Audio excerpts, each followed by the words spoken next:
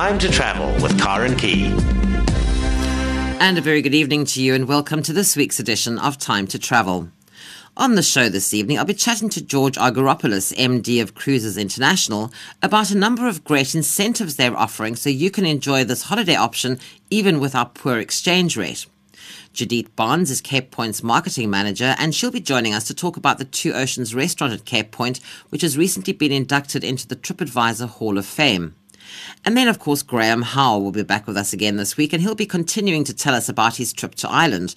And this week, he's taking us off to visit the grand homes of Ireland. There's a list of available documents for Time to Travel. You can find them on Facebook. Just go to Travel on SAFM. If you'd like any of them, post a message there. But please do remember to include your email address so I can send them to you. And you can also contact me on travel@safm.co.za. Well, that's the lineup for this evening. I do hope you'll stay with me and enjoy the show here on SAFM. Time to travel with Karen Key. Cruising is one of the fastest growing segments of the worldwide tourism market. The industry continues to invest in new ships, while the range of destinations, themed cruises, and innovative onboard options is expanding exponentially, and cruise lines are offering a number of great incentives for South African travellers, even with our poor exchange rate. Well, to tell us more, I'm joined this evening by George Argyropoulos, MD of Cruises International. George, good evening. Welcome to the show. Hi, Karen. Thank you for having me. Right, so tell us how we can afford these fabulous cruises, because when people think about cruising, we always think it's more of the high-end market, that we really couldn't afford that, and with our poor exchange rate, we definitely couldn't afford it. But you're saying that's not the case? Absolutely not the case, but it is a very usual misconception that most people have, that cruising is very expensive and out of the reach of most people. But you can go on a 4-star or 5-star cruise ship for about 1,200 rand per person per day. And that will include all your meals, your entertainment, your accommodation, your activities, and of course the transportation by the ship. So it is a very good value for money proposition. I mean, actually I cannot think of any other type of holiday on land overseas, let's say in Europe or in the States or in Asia, that you would be able to do all that for less money. Well, especially if you factor in all the entertainment and the food and all of that. The only thing I think you end up paying for possibly are your excursions off the ship when you go on land, those excursions possibly, and also any drinks that you have. So those are things that you can control and you can decide what you want to spend on those. So that's really the only thing you're going to be paying for over and above your, the set price. Yeah, very right. Of course, we offer drinks packages, various kind of options with different types of drinks and alcoholic beverages. So again, you can budget for that and pay it up front. And until very recently, we were running a specials where we're including the drinks too. So again, it's a very good value proposition. And the excursions on the ship, you don't have to purchase the excursions. You can, once the ship docks, you can go ashore and wander on your own, or follow one of the the guides that you can buy, or you can do the hop-on, hop-off bus in most cities. So, again, it's not a major expense that people think it might be. And just looking at what is available on the ships as well. I mean, you talk about the activities on board. I mean, sometimes I wonder if people even have time to get off when you dock in any of these ports, because there is so much to do on board. Yeah, you're right. And if you look at a lot of itineraries offered by the bigger ships, they're always quite a few days at sea in between the various ports. Firstly, to give you a chance to rest a bit from all the running around at the various excursions, but also to enjoy the ship, because the ships have become destinations of their own with all the alternative restaurants. I mean, we have basketball courses, we have zip lines, we have floor riders where you can do surfing. We have a skydiving simulator on board two of our ships. So activities on board are endless. And then coming in the evening with the shows, we have shows like Mamma Mia and Saturday Night Fever in Chicago on board the ship. And again, if you think what the ticket would cost you in London or in New York to go and see one of the shows, basically one day's cruising is just absorbed by the saving on going to see one of the shows. It's just unbelievable. But besides all of that, there are also themed cruises. So if you're looking for something very specific, if you're looking for something that sort of really is your passion or your interest, you even have those. Yes, we have, of course, a lot of food and wine cruises. We have boardroom dancing cruises, Hollywood and movies. We have jazz and big band. We have wellness. We put a lot of emphasis on yoga and Tai Chi and healthy food. And so any specific interest that you have, we might very well be offering a cruise that specializes in that. The other thing as well, that's I don't know whether people are always that aware of it though, George, is the fact that it's when you say cruising, it's not necessarily on the ocean. You also do quite a range of river cruises, which are becoming very popular now.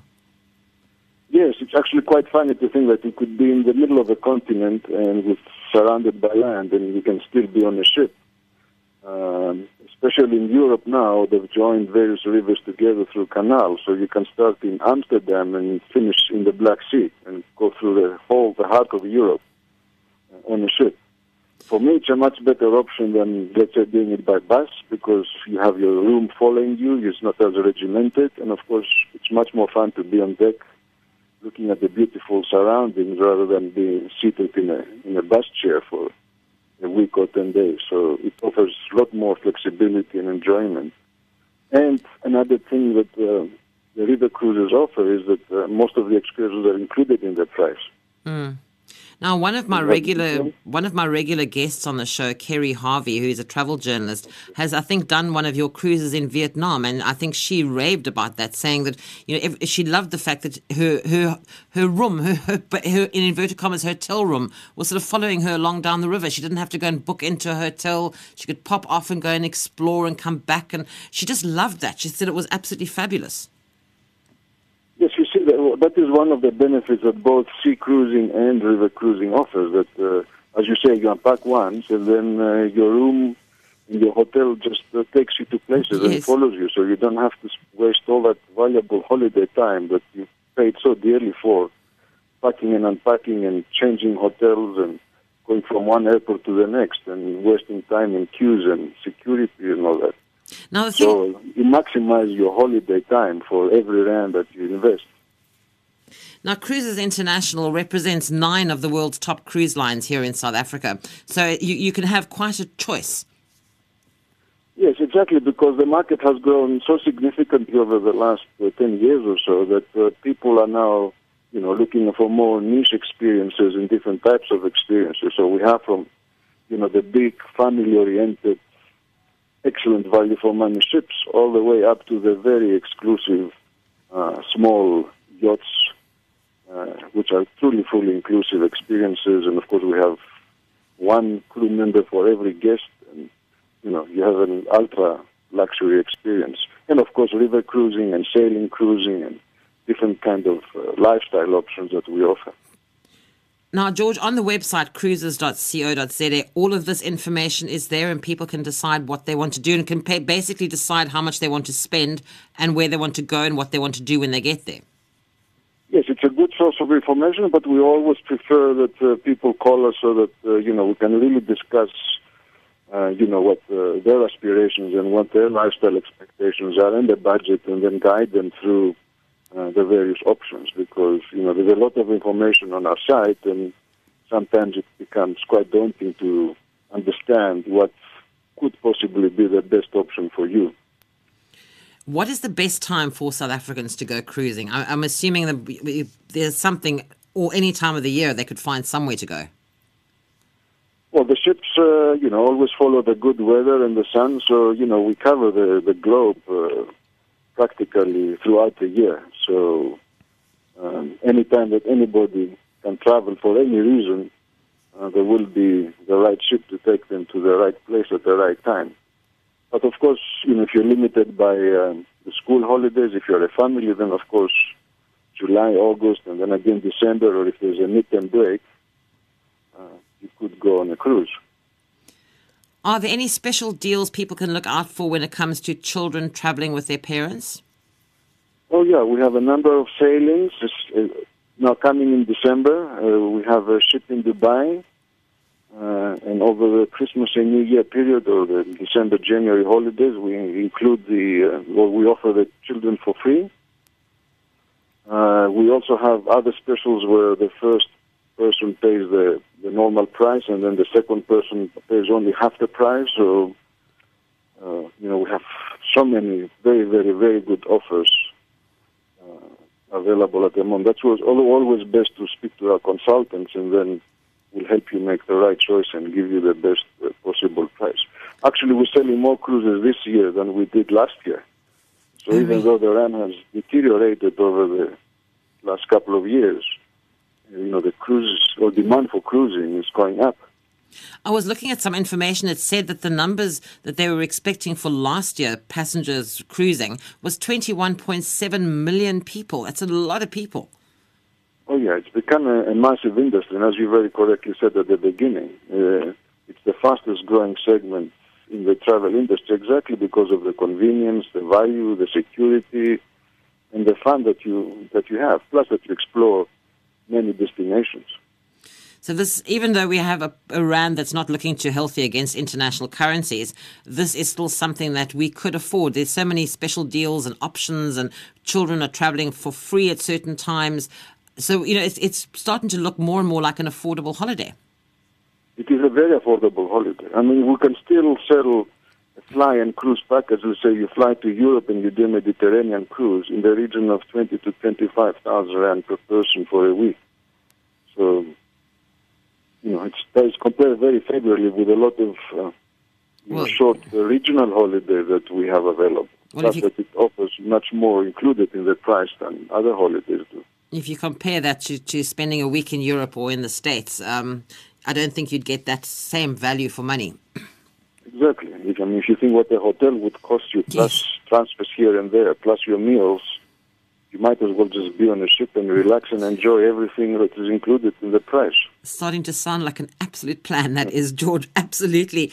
But I have to thank you very much for joining me on the show, and hopefully people have had their eyes open that cruising is not that high-end, out-of-reach destination or way to travel. It's something we can afford. It's possibly looking a lot cheaper than spending a week just going to Europe or the States. So Thank you so much. You're welcome, Karen. Thank you very much for your time this evening. Good night to you. You're welcome.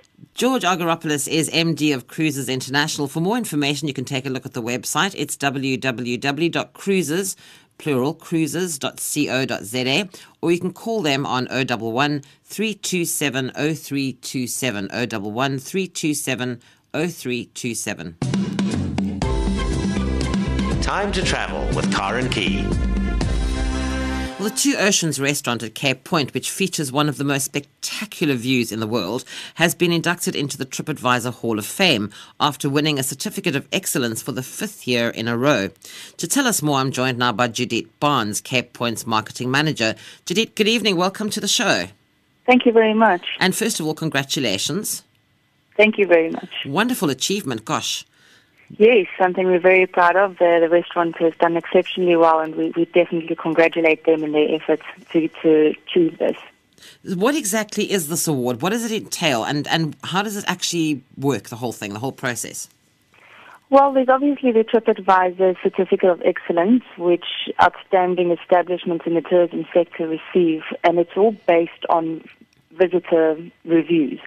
Because it's generated by visitors themselves, it's really word of mouth of the 21st century.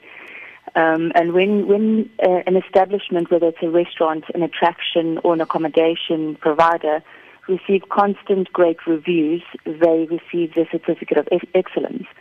And once you've received the Certificate of Excellence 5 years running, you're included in the Hall of Excellence. Gosh, but what does this actually mean for Cape Point now and for the restaurant, having received something like this? Well, it's a really outstanding accolade because our visitors are not just Capetonians or even South Africans. It's on a global scale, which means that you compare to attractions worldwide. Our visitors have seen the Eiffel Tower or Disneyland or, some really international outstanding attractions, and therefore they compare us to these. So when you get these constant great reviews, it means that you in a league, on an international league of outstanding quality. And that says a lot to us. It's something that we're very proud of to be able to put in that category and show that we have the same quality of service to them. Now, it's actually a really good time this year to have received something like this, in my view, anyway, because you had quite a dramatic start to the year with those dreadful fires we've had here. That's right, yes. The fires are devastating, and unfortunately the pilot who also he lost his life. Crashed there, unfortunately, and lost his life. So it's quite a dramatic time for everyone involved, especially SANParks, who was so very involved in the fires from, not only at Cape Point, but the whole of the all Cape, the fires, because it was all on their land. So it was quite a dramatic start to the year, but so this has definitely lit up the year substantially. Gosh, yes, it really was, as I said, a really good time for you to have received something like that. Now, Cape Point, I'm sure everybody knows Cape Point, and I'm sure most of us have been down there at some point or the other, but now here comes winter, and people think, oh, it's not really the best time to go, but you have all sorts of specials going on down there over the winter period.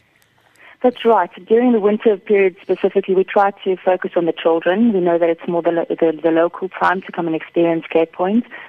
So we focus all of our specials around the children when they come with their parents or when adults. Each child can ride for free with an accommodating adult. And they can also eat for free at the Two Oceans restaurant. So for each adult, a child can get a meal for free, making it just a little bit more affordable, but also something, make them feel a bit special. We've got our children's activity booklet, which they will receive, which tells them facts and stories about Cape Point. And, just encouraging people to come and experience it. Just because it's winter doesn't mean, it stops. Come and experience the Cape of Storms, that like the sailors of those times experienced it. And even we have beautiful days in winter, especially our international markets would agree with us, where we as Capetonians often say winter, it's cold, it's raining. It's not seen as the same on international levels. It's still beautiful days in comparison to what other countries experience winter as. Now, you mentioned children ride for free. Am I assuming that's in the funicular? Yes, sorry, I should have been more specific. Yes, I was talking about the Flying Dutchman funicular. Okay, and that goes right up to the point. Yes, so it goes from the lower station up to the top station, which takes you to the old lighthouse and the viewpoints over the new lighthouse. Now, Cape Point, people sort of pitch up there, they go to the restaurant, they go on the funicular, but there are also some lesser-known spots and attractions in Cape Point that maybe people don't know about. Yes, so the park has so much to offer. There are obviously the two picnic spots that's quite well known to locals, Borkieshoef and Buffelsfontein. So Buffels Bay and Buffelsfontein has a visitor center which has a bit of an interpretation area which tells you about the fauna and flora and even marine life that you get around Cape Point. And where you can, at the two picnic spots, you can have a bit of a braai. There are tidal pools, which is a little bit cold this time of year, but there's still the brave hearts out there who would go for a bit of a swim. Then there's also the Cape of Good Hope to visit, and then there's the two beacons, the Diaz Beacon and the Dagama Beacon. And then there's various lookout points that people often overlook. They drive through the park, they get to the point, they have the lunch, and like you said, catch the funicular. But there are other lookout points to stop at and just observe and take in the surroundings, have a look at the wildlife, the fauna, the flora, the bird life, especially coming into spring again when the flowers really come to life. There's so many colors, so many different kinds, all the different proteas. It's really a special place to be and just to take some time and observe it all. Is it possible that there's future plans for Cape Point? I mean, anything special coming up in the fuyer? Unfortunately, I can't speak too much about that, but I would say watch this space. We do have some plans. So yes, keep an eye out. We can't say too much at this stage, but come speak to us if you're interested. And it's just one of those places that, I think it becomes almost, Cape Point is over there. We all know it's there, and, we don't sort of make too much of an effort to get there. I think it's almost like living in Cape Town and looking at Table Mountain every day and thinking, it's just there. But we need, even if we've been there a long time ago, I mean, things change and things are always different, and the nature and the animals and all that sort of thing. It's one of those things we should try. I know for some people it can become quite expensive. Is there any possible way, is this linked to the wild card or the green cards or any of those cards at all? Yes, it absolutely is, because it's a SANParks land at the end of the day. It's run by Table Mountain National Park, which forms part of SANParks.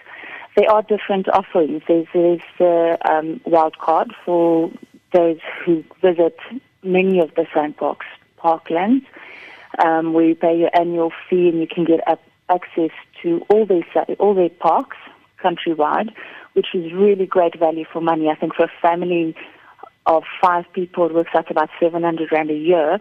But considering it gives you unlimited access to all their parks, it's outstanding value. Then there's also the Cape Town My Green Card, which is focusing on Cape Townians. So it's 110 Rand, which gives you 12 entries into any of the Table Mountain National Park entry points or pay points, which includes Cape Point, Boulders Beach, Silver Mine, Takai. I realize that some of those are still closed due to the fires, but when they're open. Closed, yeah. Yes, and you can use them for 12 entries, so you can take you and your family and your friends. They have to be South African citizens and have proof thereof, so their ID book. Children obviously can get in with their parents, but it works out to under 10 Rand an entry, which is outstanding value for our locals. So there are ways of going, and as I said, the prices might put some people off, but if you work it out, there are ways of getting in at a much reduced rate. Absolutely, and then there's also always SANParks Week, which comes up in September. I don't think they've released their dates yet, but it's usually around the first or second week of September, where all South African citizens can get in for free in South African parks. So just keep an eye out for those and come and experience it. So I think once our locals have experienced it, they will want to come again and spend some more time and see more things. And the opening hours of Cape Point and the restaurant, Judith? Yes, the gate opening times varies on the season. We've got a summer open times and winter open times, and it usually works quite in line with the sunrise and sunset, much like all other SANParks facilities. But around winter time, you can gauge from around 7 a.m. that the gates open, and they close around 6 p.m. again.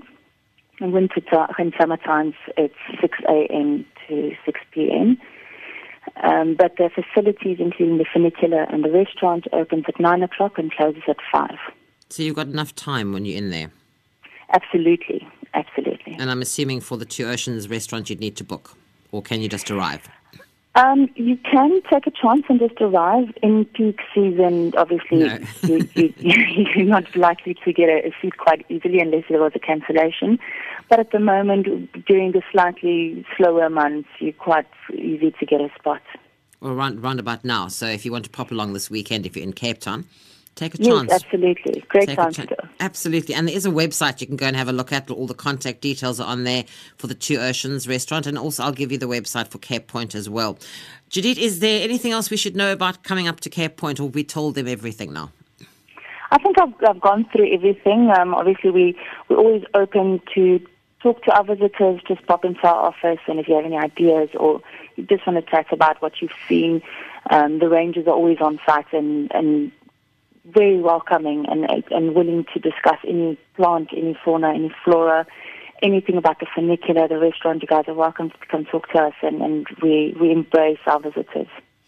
Well, it sounds like definitely the destination of choice. And as we said, you might think it's that expensive, but there are ways of getting in it either for free during SANParks Week, which is fabulous, or you can take your family up, as Judith says, pretty much for around about 10 Rand per person, which is, I don't think you can get into anything else for 10 Rand a person, Judith. I think that's remarkable. So we'll work out what those green cards or the wild card is going to cost you and make a plan and definitely go and pop in. Judith, thank you so much for joining us on the show this evening, and congratulations once again on the award. I think it's a remarkable achievement, and good luck for the next one. Thank you very much. Thank you so much for your time this evening. Judith, take care. Good night. Judith Barnes is Cape Point's marketing manager, and for more information on the Two Oceans restaurant, they have a website. It's www.2-oceans.co.za, or the Cape Point website is www.capepoint.co.za. Time to travel with Karen Key. Graham Howe is back with us again this evening, and for the last little while we've been talking about his trip that he's been doing down the Wild Atlantic Way through Ireland. And the end of the last time that we spoke, he didn't happen to mention before that he also popped off and visited some grand homes and spent some time in Dublin. And obviously, as Graham, whenever he comes in here, we run out of time. So he's back to tell us about the grand homes of Ireland this evening. Graham, welcome back to the show. Thanks, Karen. It's good to be here. Right, so you're off the Wild Atlantic Way now, yes. And now you're heading into Northern Ireland. That's correct. Yes, I spent a few days in Belfast, which is, the British side of Ireland. It's a wonderful gateway and a good city to base yourself in to explore some of the really famous tourist attractions in Ireland, like Giant's Causeway. They've got their own coastal route called the Causeway Coastal Route, which is also, like the Wild Atlantic Way, one of the most scenic driving routes in Europe. And it covers a whole range of attractions, mostly sort of lovely old castle ruins and whiskey villages like Bushmills, which is the oldest licensed working distillery in the world, going back to 1608, which is open to the public. And, of course, the geology of Giant's Causeway, which has made it a UNESCO World Heritage Site and is really unique with... And you can take your pick in the new visitor centre that they built there, which has been built very organically into the rock because it's right on the coast. And it's this amazing, it's volcanic formation of these hexagonal pillars, which really looks like they've attempted to tile all the way to Scotland, which is only about 20 kilometres across the sea, the Irish Sea, to the Mull of Kintyre, and you can actually see Scotland on a clear day. And this time, unlike New York, you really can see Scotland. See Scotland. And I saw it several times while I was there. So it's obvious that you would make whiskey in that kind of territory. But they have lovely legends about the giant formation of the Giant's Causeway. You can either buy into the scientific geological one or the one of a giant called Finn McCool, who threw down this huge sort of slabs of pavement to get across to Scotland, antagonised the Scottish giant. His name was Finn McCool, and then he fled back to Ireland with this Scottish giant hot on his heels. So he tried to tear up the pavement on the way back, as a result of which it looks like it is today, and like an unfinished pavement. I prefer that story. Yeah. And when he got back, he fled into his hut where he lived with his mom, of course, this giant. And he said, quickly, he said, dress me up as a baby and I'm going to get into this crib over here. And when the Scottish giant comes in looking for me to eat me kind of thing, tell him that Finn's out, but his baby's here, me. So, of course, the Scottish giant comes in and sees Finn all lying up there in a giant nappy and thinks, gee, if the sun's this big, can you imagine? And he flees back to Scotland. Anyway, so that's one of the lovely legends that you'll hear on the way through to Giant's Causeway.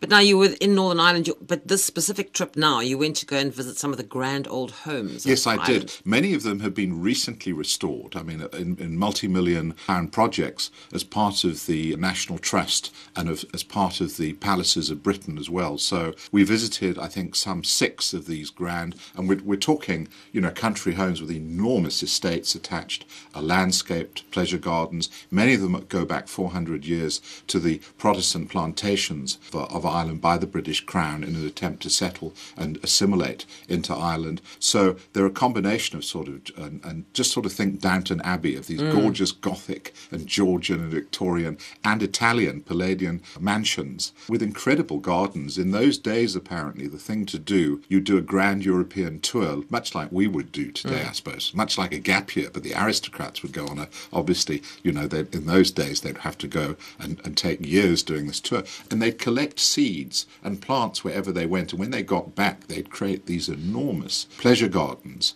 which would remind them of their travels wherever they'd been. And so we visited some of the homes, and they'd be growing pineapples in Ireland, for goodness sake, in a Victorian greenhouse to serve their guests, or avocados.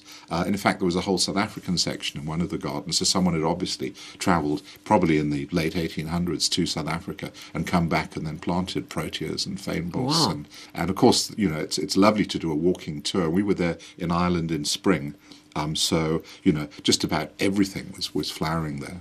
Which was the first house you went to? Well, the first house was actually, and it could get confusing at this point, because many of the country houses are called castles, and many of the castles seem to be called, parks or houses. But the first we visited, because it was a tour of castle ruins as well, was a landmark, a castle called Carrickfergus, which is about 30 minutes outside of Belfast, and on the entrance to the Belfast Loch, this huge waterway that Belfast lies on. And it's a medieval castle, and it marks the point where the Protestant King William of Orange landed in June 1690 in Ireland on the way to do battle at the Battle of the Boyne with the forces of the Catholic King James. So a lot of Ireland sort of history and divisions stem from this point. And built by John de Courcy, who apparently built castles all over Ireland. And as our guide said, she said, because some of them are really tiny castles, and we were starting to get confused by the difference between a country home and a castle. She said, look, these aren't wow castles like you would see, these giant castles in Europe, but we were pretty impressed by them nonetheless. And everyone in history has besieged Carrickfergus. Carrick means the rock, and Fergus was King Fergus at the time, so it's the Rock of Fergus. You can do a tour of the castle, and in fact what's quite fun to do, and some of our party did, is you can dress up as a sort of, as a fair maiden, and as a knight, complete with shield and costume, and sort of do battle. And the castle was built in 1242, and apparently it was besieged so often they used to run out of food and had to eat the castle dogs. Oh, no. And when excavating the grounds, they came across all these sort of chewed bones and wondered, what they were, and identified them as the dogs. So that's a bit of a sad story.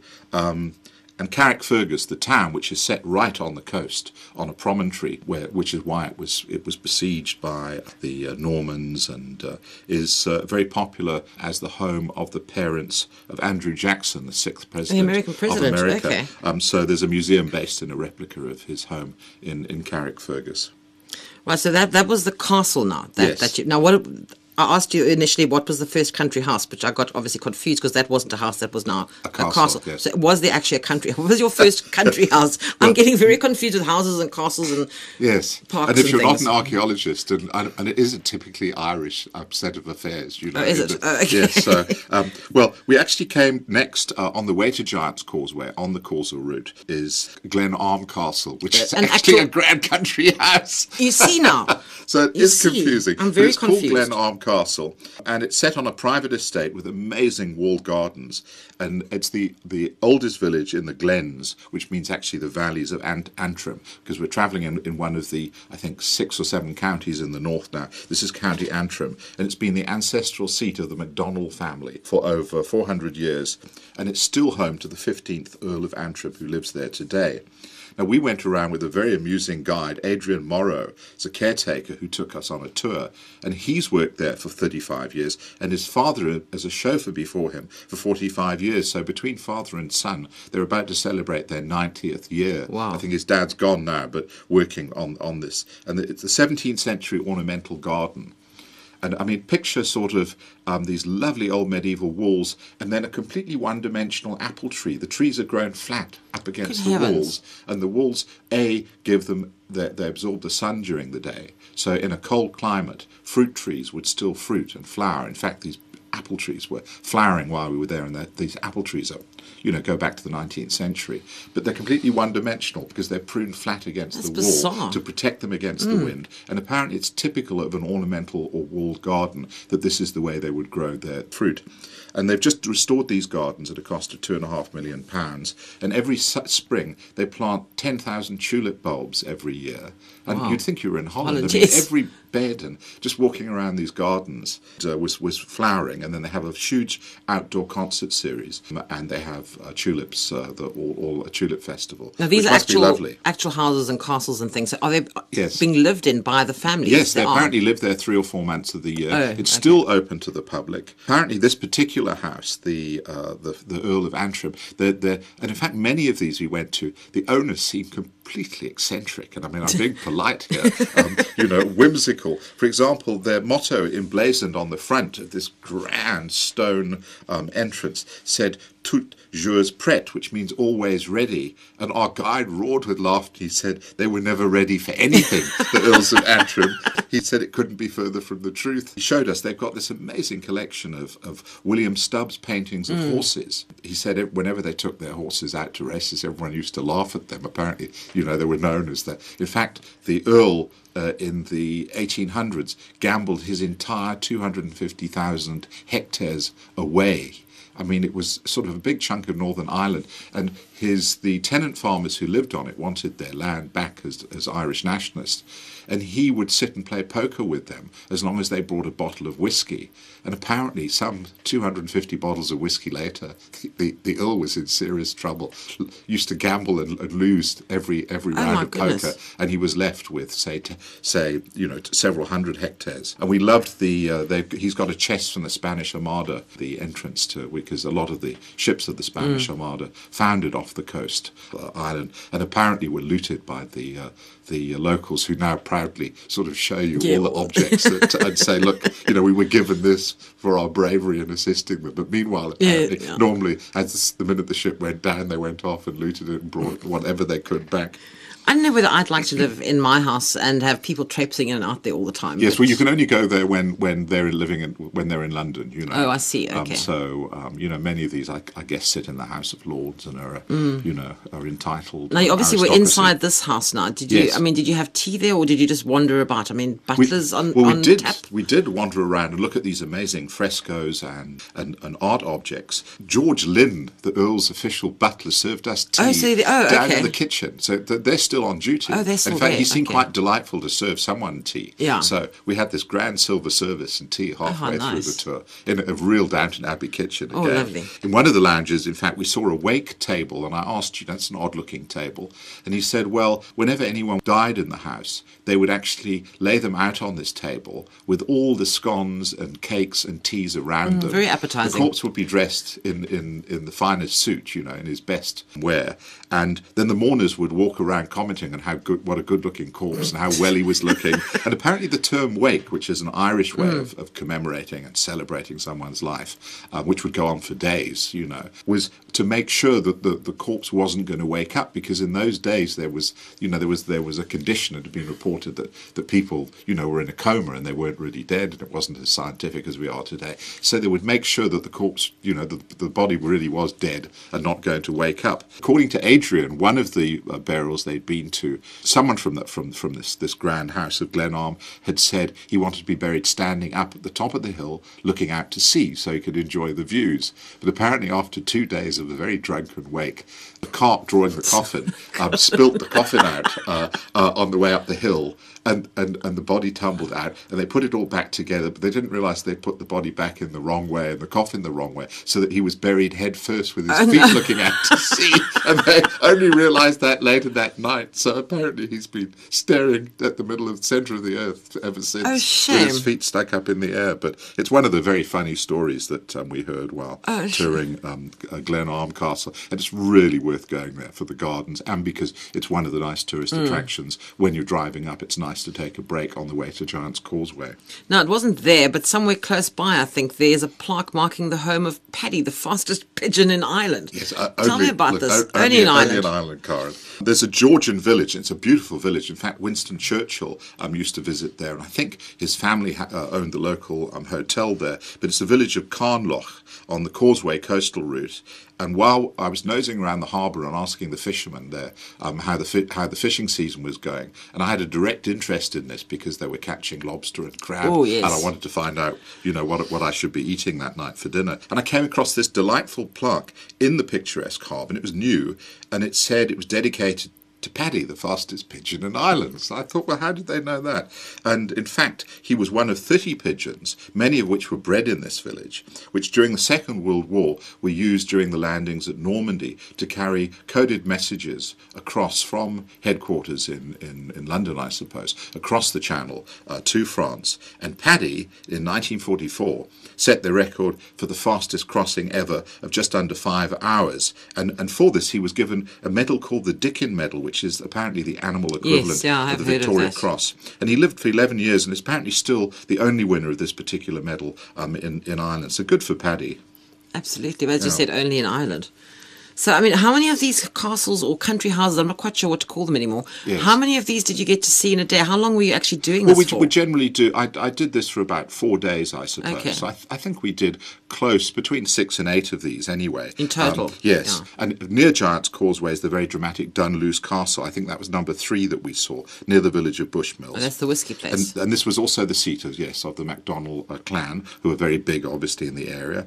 In the 16th and 17th centuries, and it's very dramatically perched, sort of right on a craggy face. And in fact, it's so close to the cliff that apparently while they were serving dinner about 200 years ago, the kitchen and most of the servants working in the kitchen fell into the sea and were never seen of Oh, dear. again. So maybe that's why they ended up eating the dogs. I don't know. Okay. But, and you can walk around. But now these are really ruins, unlike the fully decorated castles of, for example, Carrickfergus or Glenarm that we went to. The Girona was one of the Spanish Armada fleet that was sunk in they call it the Bay of Spaniards today, in 1588, taking hundreds of sailors to their death. And then the wreck was only salvaged in 1968, 400 years later.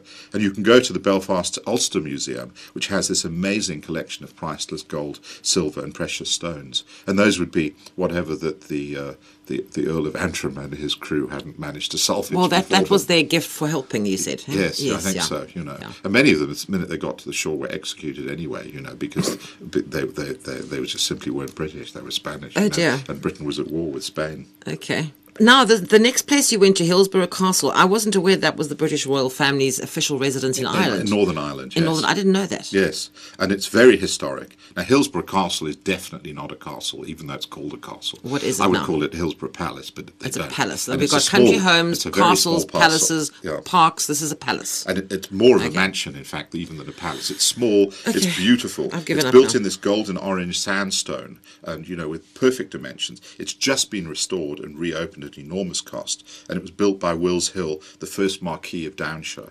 Now, I never did get my head around all the different titles there, from the earls to the lords and ladies to the I'm marquis. trying to cope with the houses at this point. Exactly. So I did my best to behave anyway and follow protocol. okay. And it's the former home of the governors of Northern Ireland and the Secretary of State, since passing from the original family's hands into public ownership to become part of the National Trust in 1922. In fact, the curator, Dr. Wally Lack, who's just taken over there, he told us he was formerly of the Tower of London. And I said, not a prisoner, I hope. But in fact, he was the curator there, and he used to work, he said his office was right beneath the crown jewels, which must have been pretty tempting. Yes. But he's just overseeing a £16 million, which is what, I mean, it's over 300 million rand restoration of this property. And interestingly enough, under a giant glass, almost like a sort of cake cover, which I tried to take off, there was a guest book. Apparently, I was told I was under no circumstances to sign this guest book because it's only signed by royalty. And in fact, the last person who signed it was Prince Edward.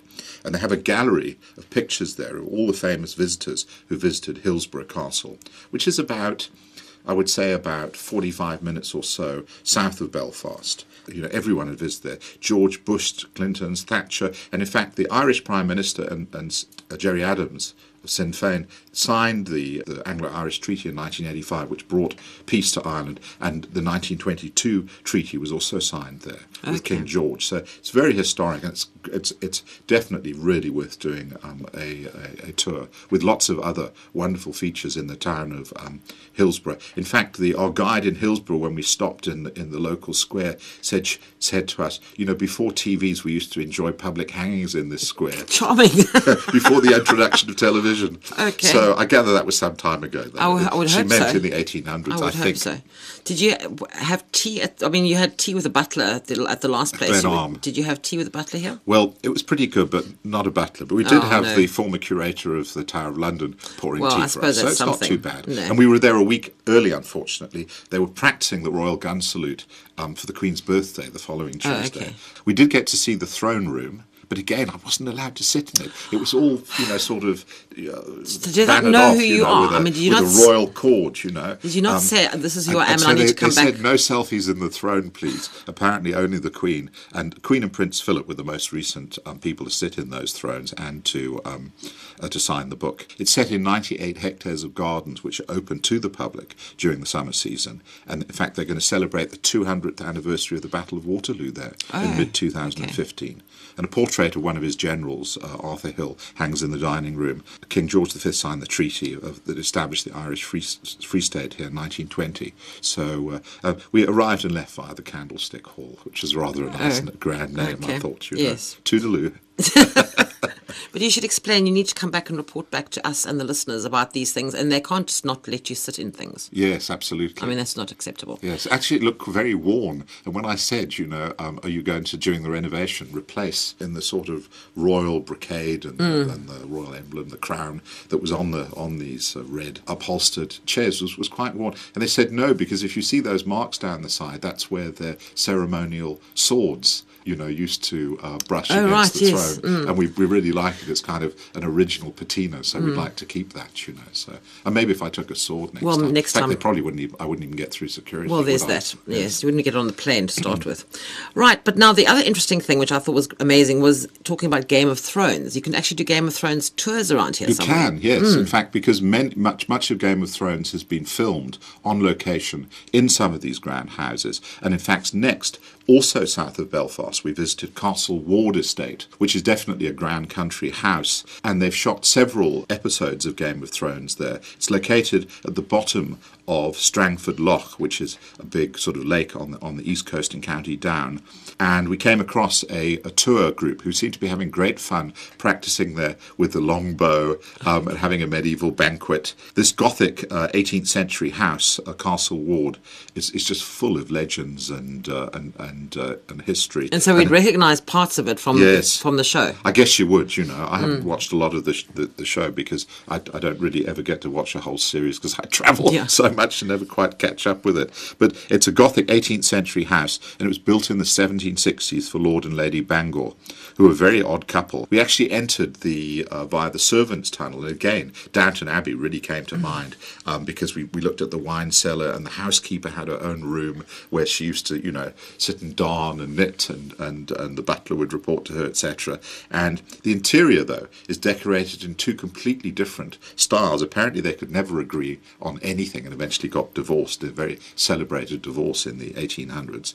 And Lord Bangor loved neoclassical architecture and design and had many, for example, you left and entered the library via a false set of books, which you opened it up and then there was this narrow corridor, so you wouldn't know your way into this amazing sort of leather-bound library of classical volumes, and out again. There was no door because it was hidden perfectly by a sort of row of books which were actually a false front, and so that was quite exciting too. And then she loved apparently what was known as Strawberry Hill Gothic, which was this sort of a very garish fan vaulted parlour that she had, and in fact Lord Bangor used to call it her sulking room.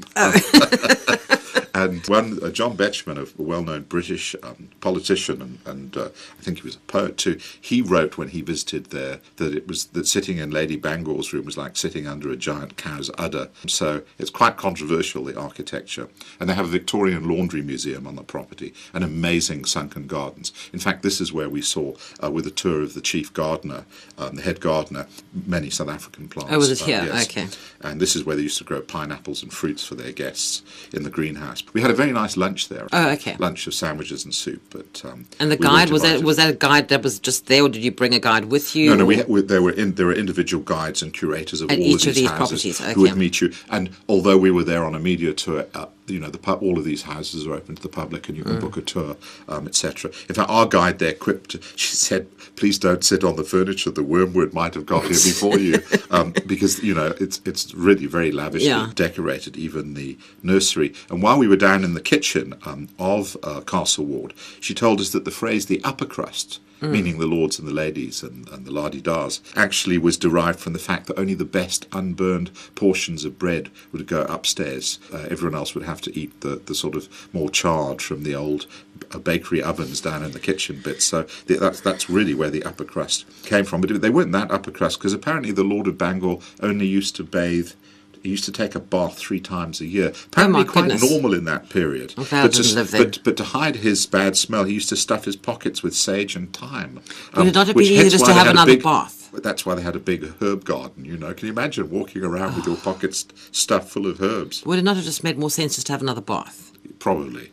But apparently hardly anyone did in those days. Well, I'm very glad I didn't live back then. Okay, you've spoken a lot about the gardens, and you said it was at this Castle Ward, I think you said, where the South African plants were. But you also went to somewhere called Mount Stuart. Now, what is that now? Is that a castle, a house? It's a grand country house. It's a house. Again, with very famous, very eccentric owners. Okay. And Mount Stuart, which is near the top of Strangford Lough. So all of these houses are within about an hour's radius or less of Belfast. So it makes it a great... especially Belfast with all its new attractions, you know, and the Titanic Museum, which we've spoken about before. So very easily accessible, and Belfast is a good base, especially down in the Titanic Quarter, the waterfront area. We stayed at the Malmaison Hotel, which was set in one of the old warehouses, and of course Belfast, all of the wealth that many of these country houses were built on came from Belfast being one of the capitals. It was called Linonopolis. In fact, the capital of the linen empire in the sort of 1700s and 1800s, and also of shipping, that they built all of these ships, most of them very successfully. I think the Titanic, they were on a losing streak there, but as they always say, we didn't build the iceberg. True. But this huge 8-story Titanic museum that has opened, which is built to the same scale as the Titanic and really looms up over the harbour with all these interactive displays. The locals now call it the iceberg, apparently. Oh, really? Titanic, because they've got a great sense of humour, I must say. Oh, my goodness. So it's known as you're off to see the iceberg, are you? But now these gardens in Mount Stuart, as I mentioned, that's one of the top 10 gardens in the world, apparently. Yes, I mean, they are incredible. They're all sort of different sections, you know, with temples and follies and a Moorish sunken garden and an Italianate garden and full of stone sculptures. There's a garden of allegory, which all reflects on the sort of classical Greek and Roman legends. And Lady Edith, who at sort of early 1900s apparently, wife of the 7th Marquess of Londonderry, created these, and she had a very playful style. So there are stone sculptures of griffins and hedgehogs and frogs and toads and platypus, and there's even a dodo terrace, you know, dedicated to the extinct species. So she was a well-known suffragette and leader of the sort of women's movement in the early 1900s. And so we did this amazing walking tour and with Neil Porteous, who's the head gardener there. And it must be just wonderful to have gardens these sizes and, you know, this sort of budget to keep them going. And Mount Stuart is one of the main attractions in Northern Ireland, in fact, in the whole of Ireland. And so we went on, and everything was flowering, the rhododendrons, the delphiniums, the lupias and the dahlias. And so that was pretty amazing. That was one of the real highlights of our tour.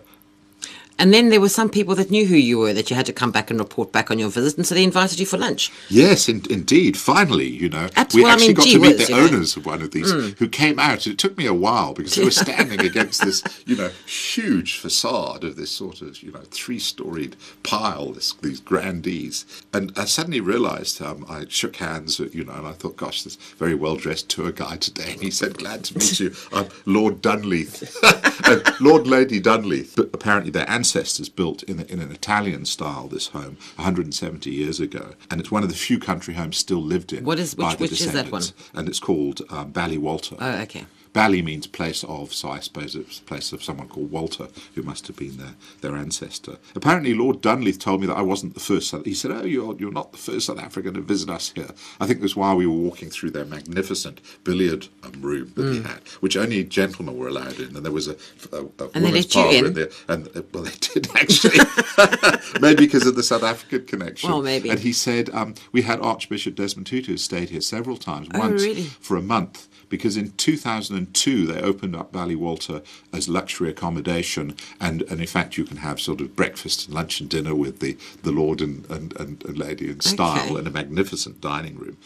Tutu actually was there, Arch was there to film a series on reconciliation in Northern Ireland called Facing the Truth, which he chaired. And apparently, is obviously enormously popular. They were very fond of him, said he'd been back to stay since. And I noticed in one room that one of their guests had written them a little letter they'd framed from Jeremy Irons saying what a wonderful stay he and his wife had there while filming something else. So it's also been used as a film location, but not for the Game of Thrones, for a series of Dracula movies, apparently. Afterwards, we took a walk in the pleasure gardens, and when Lord Dundee told me his family, actually the Mulhollands, were no blow-ins, meaning no new arrivals in Ireland. They'd been there since the 14th century, and their main job used to be to look after St. Patrick's Bell.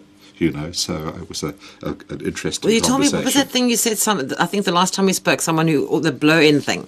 You said the only time you are considered a local is when you're 6 feet under and pushing up daisies. Yeah. So anyway, that was anyway. So it was a grand way to end our tour of these gorgeous country houses. And I would really say, apart from seeing all the obvious attractions in not only Northern Ireland but Ireland, that to factor in some of these country houses and go and visit them, especially for South Africans who love gardens. We've got Kirstenbosch Gardens, and we've got many beautiful gardens around the country, would really enjoy, and you get a feeling for the sort of grand 18th and 19th century history of Ireland.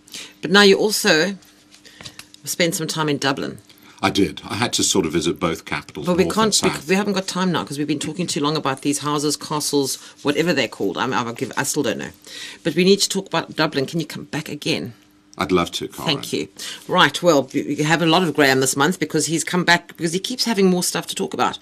Well, I can tell you now that he visited Northern Ireland as a guest of Tourism Northern Ireland, and for more information, you can call Tourism Ireland in Johannesburg on 011 463 1132, and there are two websites, discovernorthernireland.com and nationaltrust.org.uk. And that's it for Time to Travel for this week. I'm Karen Key. Thanks for joining me this evening. And if you've missed any information, you can find it on Facebook. Go to Travel on SAFM or email me on travel@safm.co.za. And I'll be back with you next Monday evening with the Law Report. We'll be talking about franchising. So join me then. Well, time now for some nighttime music with Stephen Kirker. Hello, Stephen.